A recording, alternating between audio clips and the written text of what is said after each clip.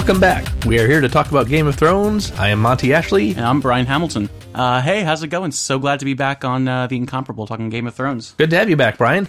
This was the 5th season, 2nd episode, The House of Black and White. For the show title... Did you like it? I liked it, but for the show title, they spent an awful little time at the actual House of Black and White. I'm not sure that's either a house, nor do I think it was particularly black and white. It was really more of a kind of cream color. Well, the door is really the only thing that was black or white, but you never know. We don't really know much about this place. Hopefully next week we'll get a bit more info. Yeah, my thought, if I were in a D&D game and I was faced with what Arya had, where she knocked on the door and somebody came out and wouldn't let her in, I think she knocked on the black side of the door. If she knocked on the white side of the door, maybe that's the friendly side that people will let you in, and then you're in a whole black-white duality world where there's always two people, one who tells the truth and one who lies. That makes a lot of sense, especially given Jaqen's weird duality nature. He was black and white this episode too. Yeah, that's a good point. So jumping straight to Jaqen, Jaqen's back. Or is he? I certainly hope he is. He was my favorite part of the Season 2 arc, and thank God he's back. Well, he did say a man is not Jaqen H'ghar, which could mean two things. Could mean that's not his name, which it certainly isn't. But also, is there any reason to think that this is the same guy? Because if these guys can change their faces, it seems like this might be a totally different character. Having said that, go ahead. No, that's very true. I mean, the fact that, he's back in shape only. We don't really know much about I was going to say science behind it, but, the magic behind this. This might be one entity that, is embodied somehow in this house. I have no idea. Of course, having said that, I don't think it matters. As long as he looks like the Jaqen we enjoyed and acts like the Jaqen I enjoyed. Hey, great, more Jaqen. But before that, I mean, the episode starts with Arya finally coming into the city, and I noticed the music that played as she was sailing into the city. It sounds like music that would play in a 1950s movie as people were entering Egypt. That same kind of big, swelling, very, very grandeur kind of music that you see in older movies like that. And that played right as we saw the giant statue with his feet bestriding the inlet. It's probably... All right, it's obviously a reference to the Colossus of Rhodes, but I choose to believe it's also a nod to Ray Harryhausen. That would be fantastic. I like to think it's Lord of the Rings. It could be. But I will point out, Ray Harryhausen movies had exactly the music you're talking about. Oh, that's very true. And Lord of the Rings did not. No, Lord of the Rings had much more sweeping and epic music. So she's sailing through the city, and I love that montage where we get to see all of the little aspects of life. It's almost like it reminds me of the opening scene of Pirates of the Caribbean as Johnny Depp is sailing through that city. We see all these little things as he's doing it, and I really loved all the cool little interesting stuff we get to see as she's sailing through. Yes, I hope we actually get to see some of that in the course of the show. I'm a little worried she's just going to be locked inside a giant marble cube, learning whatever it is Jaqen H'ghar is going to teach her. There's that. There's also, she would be another character inside a box for a long, long period of time, as we saw with Tyrion last week. But, I was concerned when we saw, this big house of black and white that's very mysterious and we don't know much about it. That reminded me a lot of my least favorite episode of season, I guess it was 2 or 3, when Daenerys goes into the House of the Undying. That just bothered me, and I hope we don't get more of that.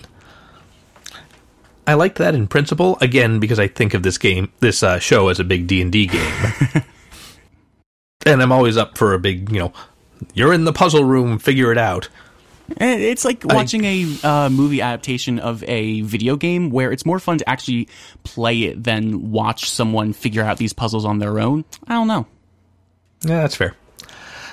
So I have a theory on what the theme of this show is turning into now that we're in season 5, but I will come back to it after we've whipped through the other plots of this episode. Yes. So, Arya is very small in this episode, which made me sad. Yeah. I was excited to see her. In theory, the Starks, I still think of the Starks as the stars of the show, even though there's very few of them left alive. and those that are alive aren't really the stars of their own storylines, like Sansa. Mm-hmm. And speaking of Sansa, great segue. Podrick and Brienne take some time off from wandering in a field to go to a pub, and they actually spot Sansa and Littlefinger, and the stories cross over and connect. I was very excited by that. Every time that happens, it takes me way too long to like process in my mind, wait, what's going to happen when these characters, finally intersect and their plot lines intersect? It really makes me think, like, what's going to happen? Because I have to think all the way back to, early last season when, does everyone know what's up to speed in, King's Landing or these other parts of Westeros? Like, do they understand that Sansa's on the run, that they have to be very secretive about her? Or does Littlefinger understand what's happening with Brienne, why she's there? I don't know. I don't think anybody knows anything. Like, if Sansa is supposed to be undercover right now, she's supposed to be pretending to be somebody else. At least that's what was the situation at the Eyrie. But now people can just wander up to her and say, "Hi, Sansa Stark," and Littlefinger is happy just to introduce her as his niece. So when they said, the whole niece thing, when he was playing that back up, I was wondering what his reaction would be to this whole scenario. And as Brienne came up and said, Sansa Stark, I'm here to, avenge your mother and carry out her last wishes. Like, I was wondering what his reaction would be and what the consequences would be for everyone in the pub to know that that was Sansa Stark. And as it turns out, it did not go that well. No.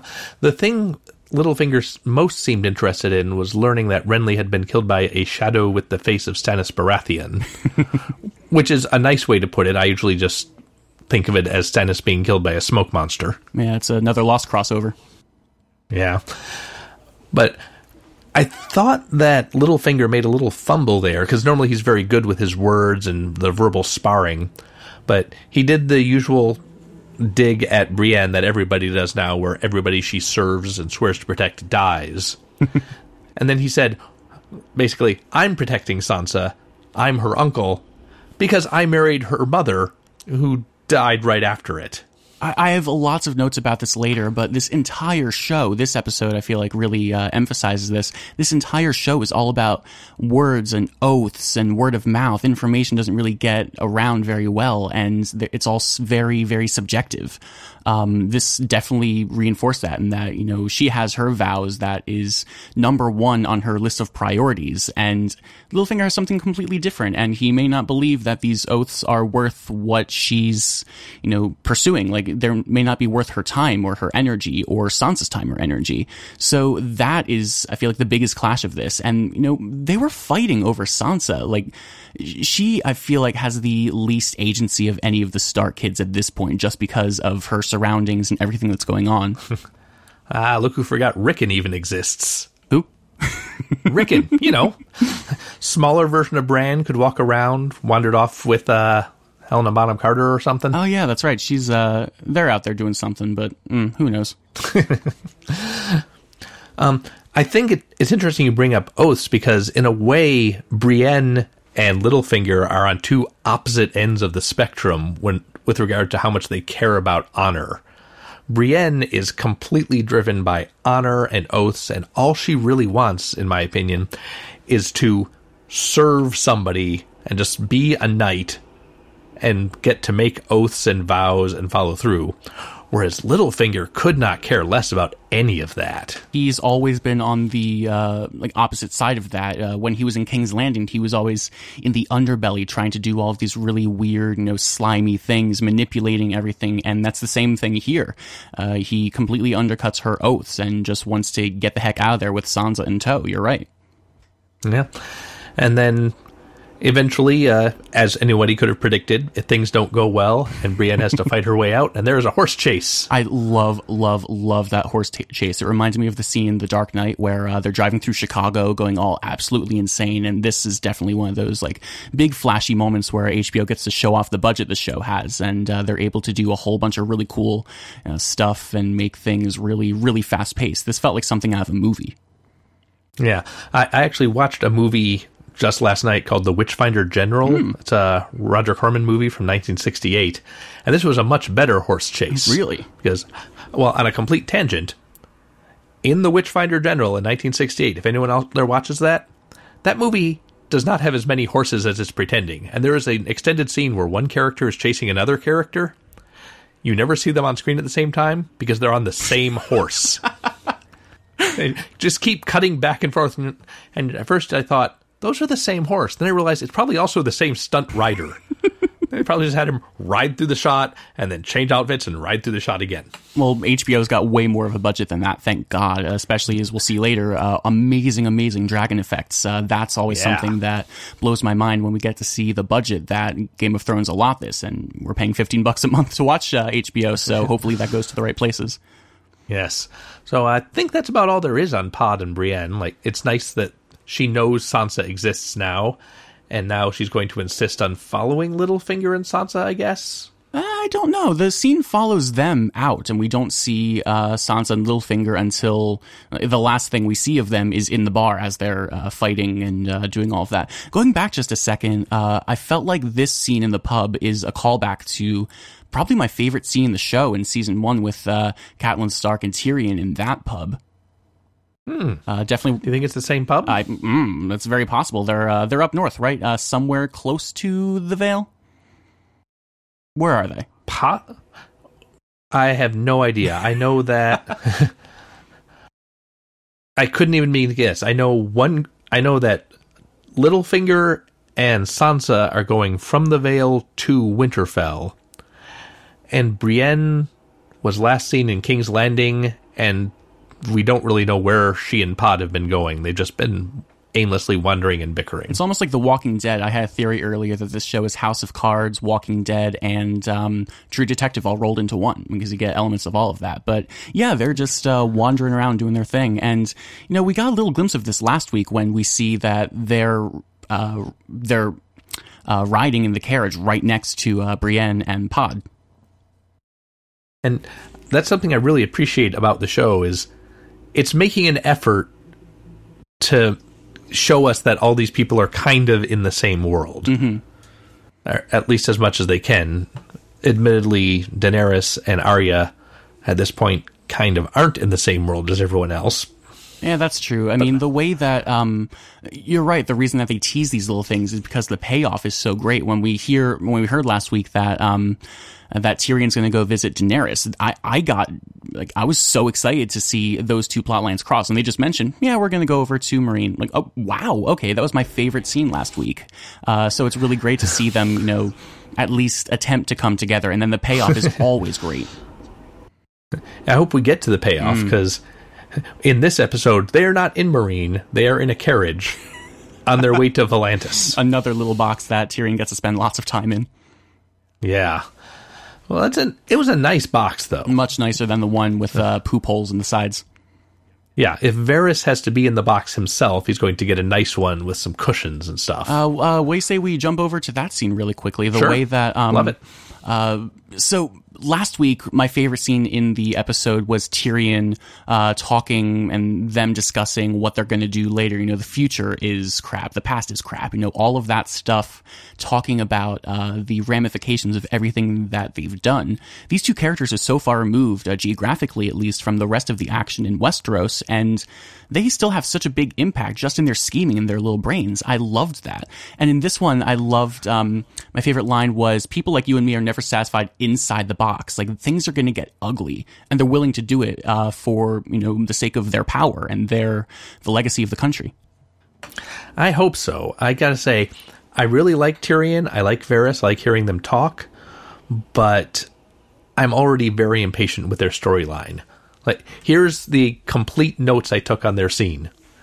Tyrion drinks his way to Volantis, musing about life inside boxes.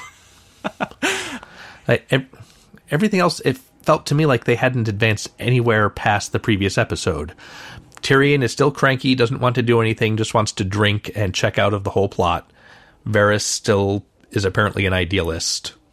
That surprised me last week. I knew he was always, someone that was subverting power for, in my opinion, all the right reasons. But I never expected him to be such a patriot, to want to go to all these lengths just to bring Daenerys back and have all of that, come back to Westeros for the sake of the Iron Throne. Sure. I mean, it was very direct of him to be announcing his intentions like that, which makes me think maybe he's not saying everything that he actually thinks. But it takes me back to the first season where when Ned first got to King's Landing, there were all these people with their own agendas. And really, Varys and Littlefinger were pretty much indistinguishable. They were both just schemers up to something. And at this point, it certainly looks like Varys is the schemer on the side of good, and Littlefinger is the schemer on the side of evil.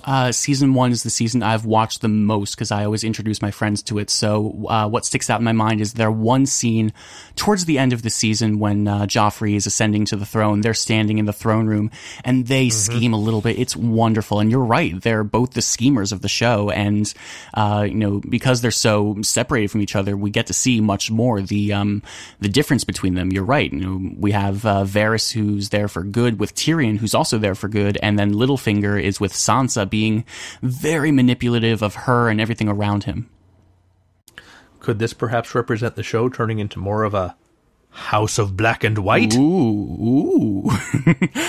Probably not, but I give it a shot. When I saw the title, I was really looking forward to all the multiple meanings of it. And yeah, we get a House of Black and White, or at least a black and white door, but we don't really get anything that, not like last week's episode where they say the war's to come multiple times, and it sets up everything to come, even if they don't actually explicitly say the war's to come. I didn't really find any duality or anything in there. I was looking for it with Daenerys, who we'll get to later, but I didn't really see too much of it. I thought that there would be more distinction or starkness, if you will, between two different sides. Yeah, I was really looking forward to coming up with a lot of potential interpretations of the House of Black and White, and really all we have is this one place called the House of Black and White. And we don't even get much of that. Yeah. You want to jump over to King's Landing for that brief scene with Cersei and Jaime? Sure. Obviously, my favorite part is that Cersei is calling Marjorie that smirking whore from Highgarden. She is smirking. She smirks so well. I'm such a big Natalie Dormer fan at this point. Oh, she's wonderful. You were talking last week with Jason about how that one smile she has in the scene with her brother conveys so much about how she feels about his lover. And rewatching the episode just before this, yes, you're completely right. She has all these wonderful little facial expressions, all these little wonderful things. Here we are talking about her, and she's not actually in this episode. That's how wonderful she is. Well, Natalie Dormer's very busy. She has Hunger Games to be in. She's in the Hunger Games? Yeah. She's in Mockingjay Part 1, and she'll be in Mockingjay Part 2. She has the side of her head shaved, and there's a neat tattoo up there. Oh, that's really cool. I didn't know that. I haven't seen those. She's also sometimes on Elementary, where she is my favorite thing on that show as well. Elementary, that's another topic. So in this King's Landing segment, the way that Cersei talks to Jaime, the flip between last week's Cersei, where she's furious at Jaime for letting Tyrion go out and kill Tywin, I feel like there's a lot less of that. There's definitely some undercurrents of anger and fury towards Jaime in the way that they talk in this episode. The way that Jaime says, "Is that all, my lady?" Very, very removed from the fact that they're siblings. Well, I think Cersei is trying to put her personal feelings aside and take care of business. And to her, business is job 1, try to get Myrcella out of Dorne. Job 2, run the country. You were talking last week about who the heck is running King's Landing. We see later that it's Cersei. And I think that's a good call. I mean, forget the issues of primogeniture or who's supposed to be king. Cersei is ruthless, but I think she might be the best qualified person to actually run Westeros. That's fair, but then again, she's going to be manipulating everything for the sake of her family. I have in my notes, Cersei loves family more than she's mad at Jaime. So the way that she talks about how family is everything, we have people in Dorne, we have Tyrion out there somewhere, we have the legacy to hold up, we have all of this stuff, and she still lets Jaime in on it to do stuff for her. She has these jobs and she has the way that she's trying to run the country, but what's infuriating to me is how she's going to be manipulating everyone else. We see on the small council later, she's manipulative. Well, that was, I feel, not so much manipulative as just a naked power grab. I mean, she comes out and says, the king's too busy, I'm in charge. Quote unquote too busy. There's no way he's doing anything important. That depends how important you think Marjorie is. And I think this would actually be a fair division of labor if Cersei and Marjorie would just get together in a room. Marjorie, you get to be queen. Cersei, you get to rule the country. Everybody happy? Great. Let's get on with our lives. Except that's not going to happen because Cersei's just too angry at Marjorie. Yep. It's certainly not going to happen if these people would just take my advice. I mean, some people on the small council are perfectly willing to be bribed. Oh, I'm the master of coin too? Great. You're queen regent or whatever. Mm-hmm. And the only one who doesn't accept it, I believe, is, I can't remember his name, but he's a Lannister. Yes, it was an uncle of Cersei because he says, I came to King's Landing to mourn my brother. So, yeah, that's who it is. Yeah. And he stomps off to Casterly Rock, which I think is fine with Cersei. Like, if you're not here in the small council causing problems, she doesn't care where you are. That makes sense, but the way that she interacts with everybody, when he called her out in bringing Tommen into the room to lead and do kingly things, I loved. Like, I was really looking forward to Tommen actually coming in and trying to run the council and failing miserably. That would be neat. It would feel a little redundant at this point, just because we've seen bad kings already. Like, I'm sure he would be incompetent in a different way from Joffrey, and in a different way from Daenerys, who I do not think is great at ruling yet. We'll talk about that. Yeah. I think Tommen's best role right now is just as a puppet to be fought over by characters with goals and intention, like Cersei and Marjorie. Exactly. I mean, there's that one bit in the small council scene where she appoints someone. I guess I missed this. Who was the person that she appointed that pissed off the Lannister uncle so much? Well, Lord Tyrell offered to be the Hand, but he was already Master of Ships, and now he's also Master of Coin. Mm-hmm. The Grand Maester volunteered to be the Hand, but he was shoved out of the way so the creepy young Maester could get it. There we go. I don't remember the name of the creepy young Maester, but he was the one that was experimenting with unnatural things. Exactly. Like earlier, he's the one that took the head, right? The head of the dwarf that was brought to Cersei. Yeah, no sense wasting a good head. Quick aside about that. That comes right after the scene in the box with Tyrion. And I think this is the first time there's ever been a cut like that between scenes, because things usually get nicely wrapped up in dialogue or in scenes before they go somewhere else. This is the first one that felt like an Arrested Development cutaway, the way that it said, I hope she doesn't get my head. How many dwarves could she possibly kill? Thunk! And we get a dwarf head. Yeah. I can't remember another cut like that. You might be right. It's like last week, I thought that scene with Daenerys in the Dragon Chamber was the first jump scare Game of Thrones did. They're doing some really bizarre cinematic things. At this point, I'm going to bring up my theory on what the show is turning into. All right, do it. Mismatched buddy show. Ooh, how so? Well, take Tyrion and Varys. What you have these two mismatched characters. We're going to shove them together. They're going to bicker. They're going to have fun. They're going to have witty dialogue. That model is what all of the subplots are turning into.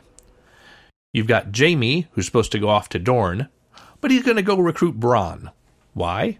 Two reasons. One, Bronn was a lot of fun when he was hanging out with Tyrion, but mostly so that Jaime and Bronn can have fun, bickering, buddy cop banter. Mm-hmm. You've got Brienne and Podrick. Same thing.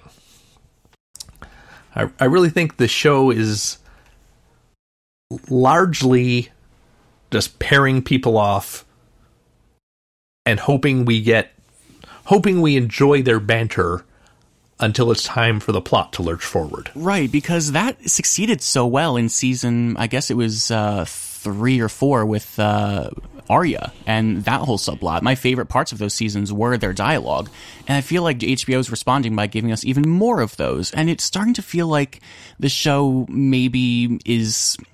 I don't want to say they're like slowing down or running out of ideas, but the fact remains, I feel like they would rely on something else, like the plot or some of the character developments on their own, rather than just pairing people off and giving them a quest to do for the entire season just for the sake of having something for them to do. Yeah, I mean, I like the show. I enjoy it a lot. I just get a little impatient with things like Daenerys refusing to come over to Westeros. I have a theory about that, too. We can talk about that later or now if you want, but I have some theories about why these subplots are existing at the same time and the reason Daenerys is the way she is right now. Well, do you have anything else on King's Landing? We've talked about the small council and Jaime and Cersei sort of getting along again. I really hope Apple does that really cool snake stand for the Apple Watch Edition. But beyond that, yeah. No, the people on the show send really classy warnings, don't they? Yeah, they do. The way that... so what was the significance of that? It's just 2 pendants. One is Cersei's, one is the Lannister child that's in Dorne. Yeah, Myrcella. Myrcella, thank you. So they sent her back Myrcella's pendant, just to remind her, Myrcella is here, and it was kind of in the hands of the snake. Snakes don't have hands. You know what I mean. It's better than severed genitalia from a few seasons ago, but yeah, that's pretty threatening. It's like the Mask of the Harpy guys. They have these really classy masks that they leave behind. Oh, yeah. The Apple Mask Edition. Yeah. What else haven't we hit? We haven't talked about the very brief scene in Dorne, where we get the ruler of Dorne talking about the Lannisters in King's Landing. There wasn't much to talk about there, just to remind us that Dorne exists and to show off this great location they found. I love that location so much. Yeah, like the lady complained that the prince was just sitting there looking at his gardens, but I feel like if you have gardens like that, why would you look at anything else? Yeah, exactly. Like it was almost like a little wink, wink, nudge, nudge to the audience. Oh, come on! Why would you look at these beautiful gardens? Hey, audience, look at these beautiful gardens. Yeah. There's that. My favorite thing about that scene was we can't mutilate these children here, not while I rule. I feel like, you can't show a gun in the first act without going off in the third act. Something's going to happen with this ruler of Dorne now that he said, not while I rule. You can see there's some tension between them there talking, but I really think that something big is going to happen in Dorne. I hope we spend more time there. I hope... oh, come on, I just forgot her name. The Lannister child that's there. I hope... Myrcella. Thank you, Myrcella. I hope she has more to do this season because, she was there, she was looking... More to... You mean more than anything? Yeah, exactly. Maybe she'll get a line. I hope so. Last time we saw her, she was crying and going away on a boat, which is something they really, really like to show in the previously on Game of Thrones segments at the beginning. One thing I thought was interesting about the leader of Dorne, whose name I did not catch... I just have him down as Oberyn's brother. Mm-hmm.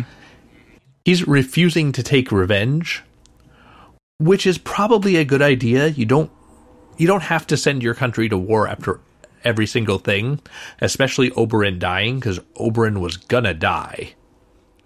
Like, he showed up in Westeros planning on killing the entire Lannister clan, right? Plus the Mountain. But I don't think you can really rule on a show like this if your policy is not to take revenge. That makes sense. The way that everyone's policies versus their, personal, their own beliefs and the laws that are going on around them and the world around them, they always clash. Going back to last episode of The Wall, the King Beyond the Wall, his pride and his own, his pride got in the way of, actually getting anything done, and it led to his death. Here, he's not going to be taking revenge because of his own beliefs. You need to play dirty to play with the Lannisters. Yeah. And I think that brings us to Meereen, where they found a Mask of the Harpy, Son of the Harpy, whatever those guys were called. Yeah, something like that. And Daenerys takes the principled stand that we must give this man a fair trial. So the way that, oh God, so my theory about this whole season is that Daenerys' subplot needs Tyrion's subplot to make her whole subplot interesting. As soon as they said they're going to Meereen last episode, I was so excited, and I paid so much more attention to Daenerys this episode because of it. And I really love thinking about what's going to happen when the two of them cross. And I'm starting to look for signs, like, what is Daenerys' plan? What is her whole game plan for running Meereen? And is it enough to convince her to stay and not go over to Westeros? Well, I think the idea is that she's learning to be a ruler, which is not a bad idea. If Joffrey or Tommen had some of that, they might do better. But there's only so many scenes of somebody listening to each point of view expressed by somebody on their council and then deciding what to do. And yeah, there's that seems a little bit boring. I guess it established the fact that she's at contention with everyone around her, which really comes to a head at the end when she starts a riot when she kills the guy. But without a fair trial, by the way. Oh, exactly. So, okay. The way that she is trying to rule here, it's not working very obviously. She wants to rule, but Meereen is not the place for her to rule. She shows up and kills a guy for the sake of her own laws and not the laws of them. She shows up and liberates everyone, and the slaves are very happy. She's seen as someone they can trust, someone they come to, where she plays Apple support for 5 episodes straight last season. And she can't do that. She can't have this trial or attempt to have this trial and then keep going on her law basis for these people that don't understand it. The people in the town were fine with the death of the Harpy, but she wasn't. So for her sake and not anybody else's, she kills the person at the end of the episode, and she starts a riot. They have a martyr now against her. Yeah, it's not going well. The whole city has erupted in a riot, much like King's Landing erupted in a riot while Joffrey had to be bundled away. Yeah, so if I were her, I would bug out. Take your army, go to the next town over, take that one over. That would be another season of her doing something she's done for literally the past 3 seasons. Yeah, but at least attacking a city with an army is fun to look at.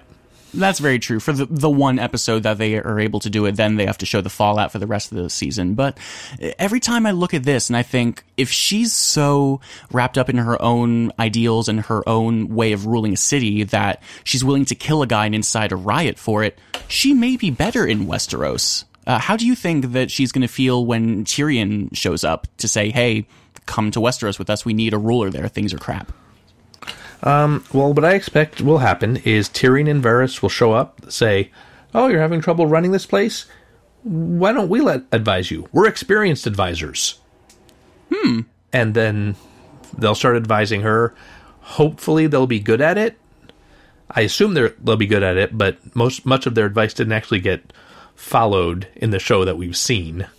Because they're, the outcasts. They're the weird ones. They're the dwarf and the eunuch. Well, also because they were advising Joffrey for some of it. Very true. Or, for that matter, Robert, who was a crazy person. That's very true. He was all about, doing everything but ruling the kingdom. But maybe it's just because I really want to jump the gun and say, okay, bring Daenerys to Westeros now. You're probably right in that they're going to play that out and have them hang out in Meereen a little bit, have them advise her, and then maybe sweet talk her over the course of a season or 2 into coming back to Westeros. Also, maybe Varys knows something about how to train dragons. Well, they have to watch the movie. Yeah. What you have to do is fly around and speak in a different accent from your entire family. Very, very true. I've never actually seen that movie. Does. Oh, it's so good. Ooh. I'll give it a shot then. One of the things I really liked about this segment in the show was, now that you can see things aren't going well for Daenerys and Meereen, I kept an eye out for things that maybe indicate she would be better off in Westeros. And the very last shot when Dragon comes back and she says, "Oh yay, finally you're back," she doesn't even have control over her dragons anymore. And I can imagine that's creating intense anxiety. You know, from last week, the Queen of Dragons without dragons, that's nothing. When she extends her hand and he flies away, maybe that's, you know, the straw that breaks the camel's back in bringing her back to Westeros, where she will have control. And she has a whole bunch of fans there saying, bring back the Targaryen dynasty. Well, Drogon, which is a really lazy name for a dragon, by the way. Oh my god. Drogon not listening to her, I think, does provide her some reason to stay, but it should also be, in my opinion, the focus of her behavior. How so? Well, there is an untamed dragon flying around the city that she controls. That's true. The anxiety she got when the man from the last episode of last season, when he brings the skeleton of his little girl, that really set something off in her. That was something that really, you know, affected her. Yeah, like, if this dragon starts misbehaving, I think that's really bad news. But if she can, like, transition into riding it around and having it burn who she says, then there's probably nothing stopping her from coming over to Westeros and just taking over immediately. That's very true. I can imagine that's going to be maybe the last episode of the entire series, when she just goes over, burns everything, and then it's going to be really cool. Burn everything. Soon. Very, very soon. So what else is happening in Meereen? We had something that reminded me of Hamlet when he just kind of stabs the wall. Dead for a ducat? Dead? Yeah. Now, did that guy wall himself in? I don't know. I'm imagining this is like a very old city with catacombs and maybe thicker walls for one reason or another that people have converted into secret passageways, especially if they're part of a secret gold masked society. If there's passageways, that guy should have moved farther away. Very true. That was a really cool scene. That reminded me of, I mentioned True Detective earlier. It reminded me of something that they would do in that show, where there's kind of walk in and there's a, very punctuated little action scene where we find the guy that attempted to murder Daenerys. Or no, sorry, that was killing Unsullied. Yes, I would be totally happy to have Dario and Grey Worm following my model of just buddying up and having a bunch of scenes together. They could investigate murders. It would be so great. I vote that we term, instead of odd couples for this show, we term them pod couples. Excellent. Done. So we have in Meereen, we have that. I loved the riot scene where we get subtitles of all the things that the crowd is yelling back at Daenerys. Yeah. And they're even throwing rocks at her, which... that's a bad sign. I feel like that's reserved for something very, very special in the show. Like the last time that happened was when Joffrey was doing something in King's Landing, and there was a big riot there too. Yep.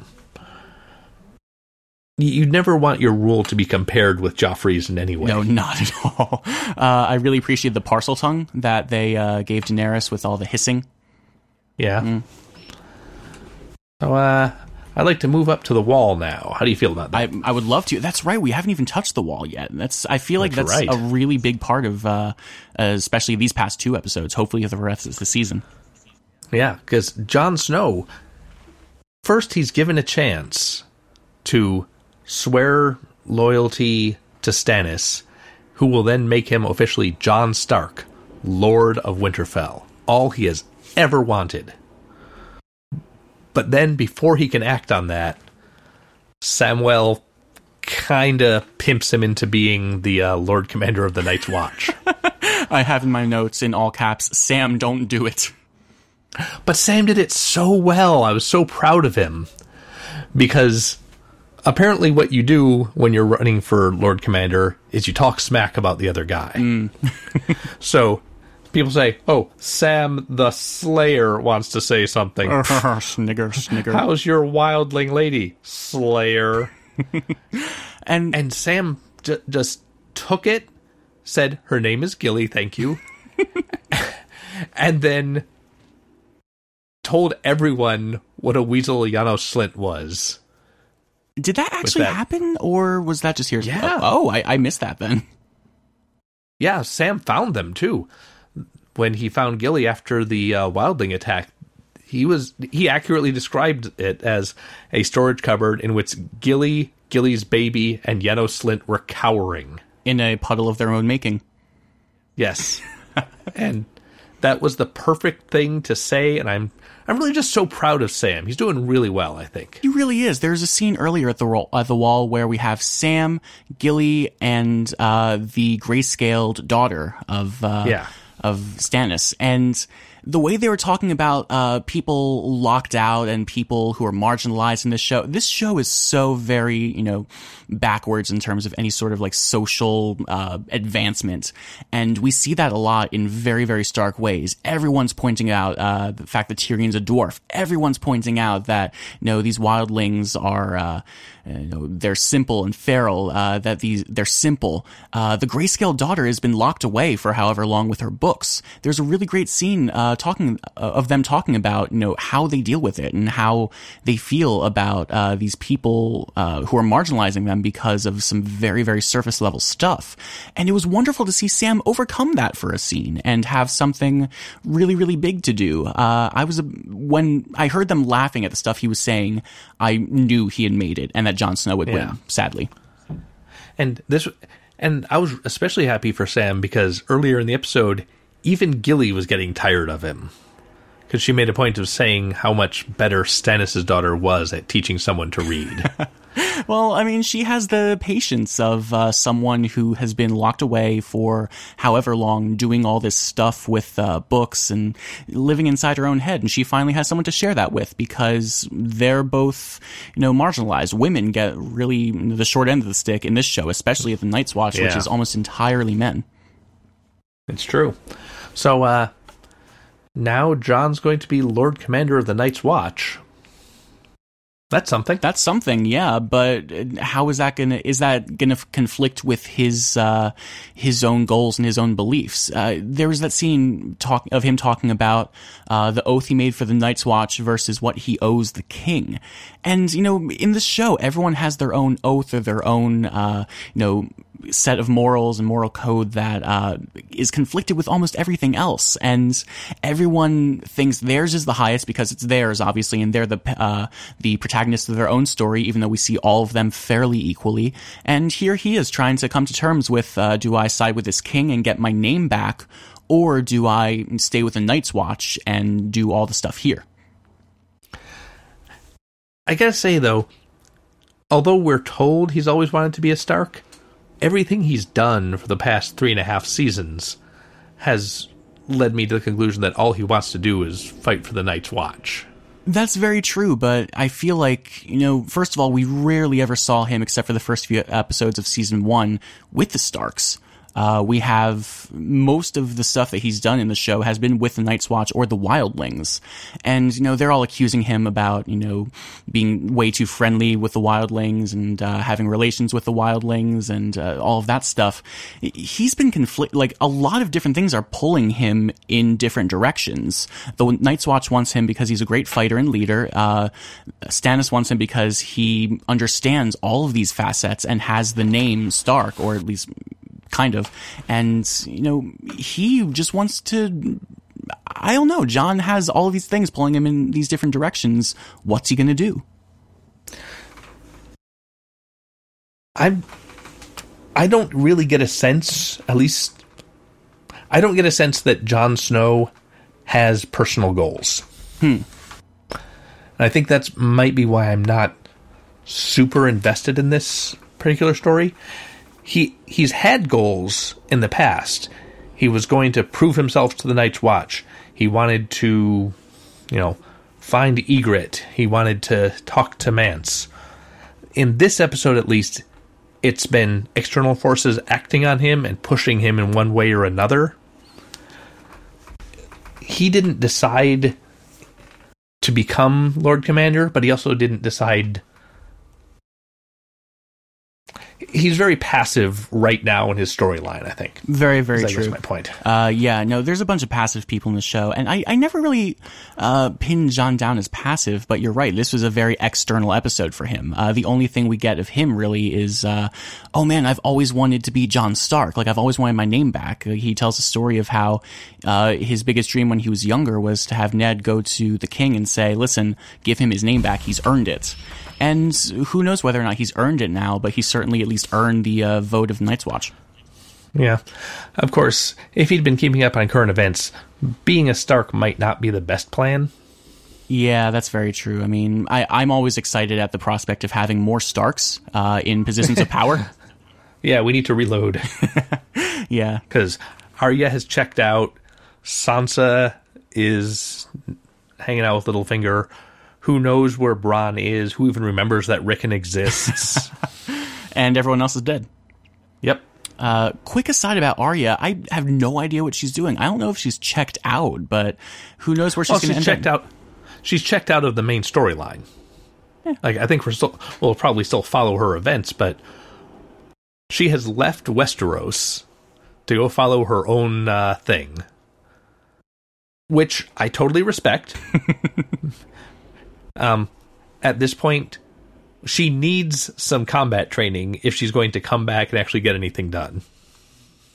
That's very true. I mean, I can't imagine anybody would give her any positions of power as of yet. Like, there's no way she's going to be, say, Lord of Winterfell in any meaningful way, because she's young, she's a girl, she's been very rugged these past few seasons. No one's going to put her on a throne, but I'm always excited to see Starks with agency. Well, exactly. That's why I like Arya more than Sansa historically, is Sansa has had goals, but has had no power to achieve those goals, and events has just shoved her around brutally. And I think now Sansa is going to start taking more of an active hand in her own destiny. God, I hope so. With Arya, this isn't the way this isn't the timeline the show could really go on, but I could certainly see her spend 5 years or so training up in the ways of the Faceless Men. Then once she's a stone-cold murderer and able to change her face, she could come back to Westeros and do whatever she wanted. That would be fantastic. I mean, we talked earlier a few episodes ago about how time may not actually exist in Westeros the way we perceive it, because things can happen over the course of this hour that we watch Game of Thrones. Time flows differently for different subplots. So who knows? Maybe we'll get something in the style of, why am I blanking on his name? The guy that was tortured 2 years ago. Theon? Thank you. That was embarrassing. Theon. Maybe we'll get something like that, where he'll check out for a while and then we'll see him again, and he'll be, time flows differently for all these different subplots in a way. That's possible. Of course, Arya does have 4 major goals, and that is to kill Cersei, Walder Frey, the Mountain, and Meryn Trant. As we heard many, many times while she was waiting outside the House of Black and White. I like a character with goals. And she listed them out very, very much. It's a little on the nose to have a character come out, face the camera, and say, I wish to do these things, but that's what Arya does, that's what Brienne does. It's refreshing. It's like actually what Varys is doing now. That's very true. It's he's coming out and saying all this stuff. Game of Thrones has been known for its economy with packing a lot of information into very short amounts of time, and very small details carrying huge ramifications. And I feel like that's something that's necessary for a show of this scale. But I feel like these I want scenes are like I want songs in Disney, where the first song in all these Disney movies is I want this, and that's how the movie keeps going. I feel like that's been a little bit of a failure lately, just because in the first season, when we're introduced to all of these characters in the first 3 episodes or so, we get so many wonderful little moments that carry so much weight and give you so much little detail, and it's kind of taking a back seat to these I want scenes. Yeah, it used to be that the first episode of the season was devoted to resetting and reminding you who everyone is. Now there might be so many people, they have to do that for the first 2 episodes of every season. Wasn't there talk of adding an extra episode somewhere down the line, like having an 11-episode season, or was that just something I heard somewhere? I had not heard that. It would not overly surprise me. It would annoy me because it would break the symmetry. Yeah, I love the symmetry. I didn't think I would love the symmetry as much as I do, but... I like knowing, like, oh, this is episode 42. Which means this is 42 hours in exactly, season 4, episode 2, yeah. Well, I think we've covered the episode in pretty good detail. Yeah, we went out of order, but I feel like we got everything. I've presented my theory that the show is breaking into pairs of comically mismatched people that can share banter. And maybe they're going to do that to obscure the fact that Tyrion and Varys should have gotten where they're going.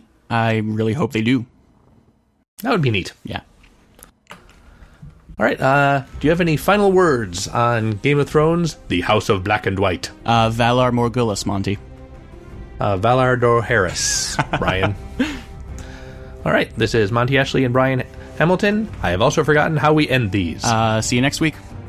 Good night.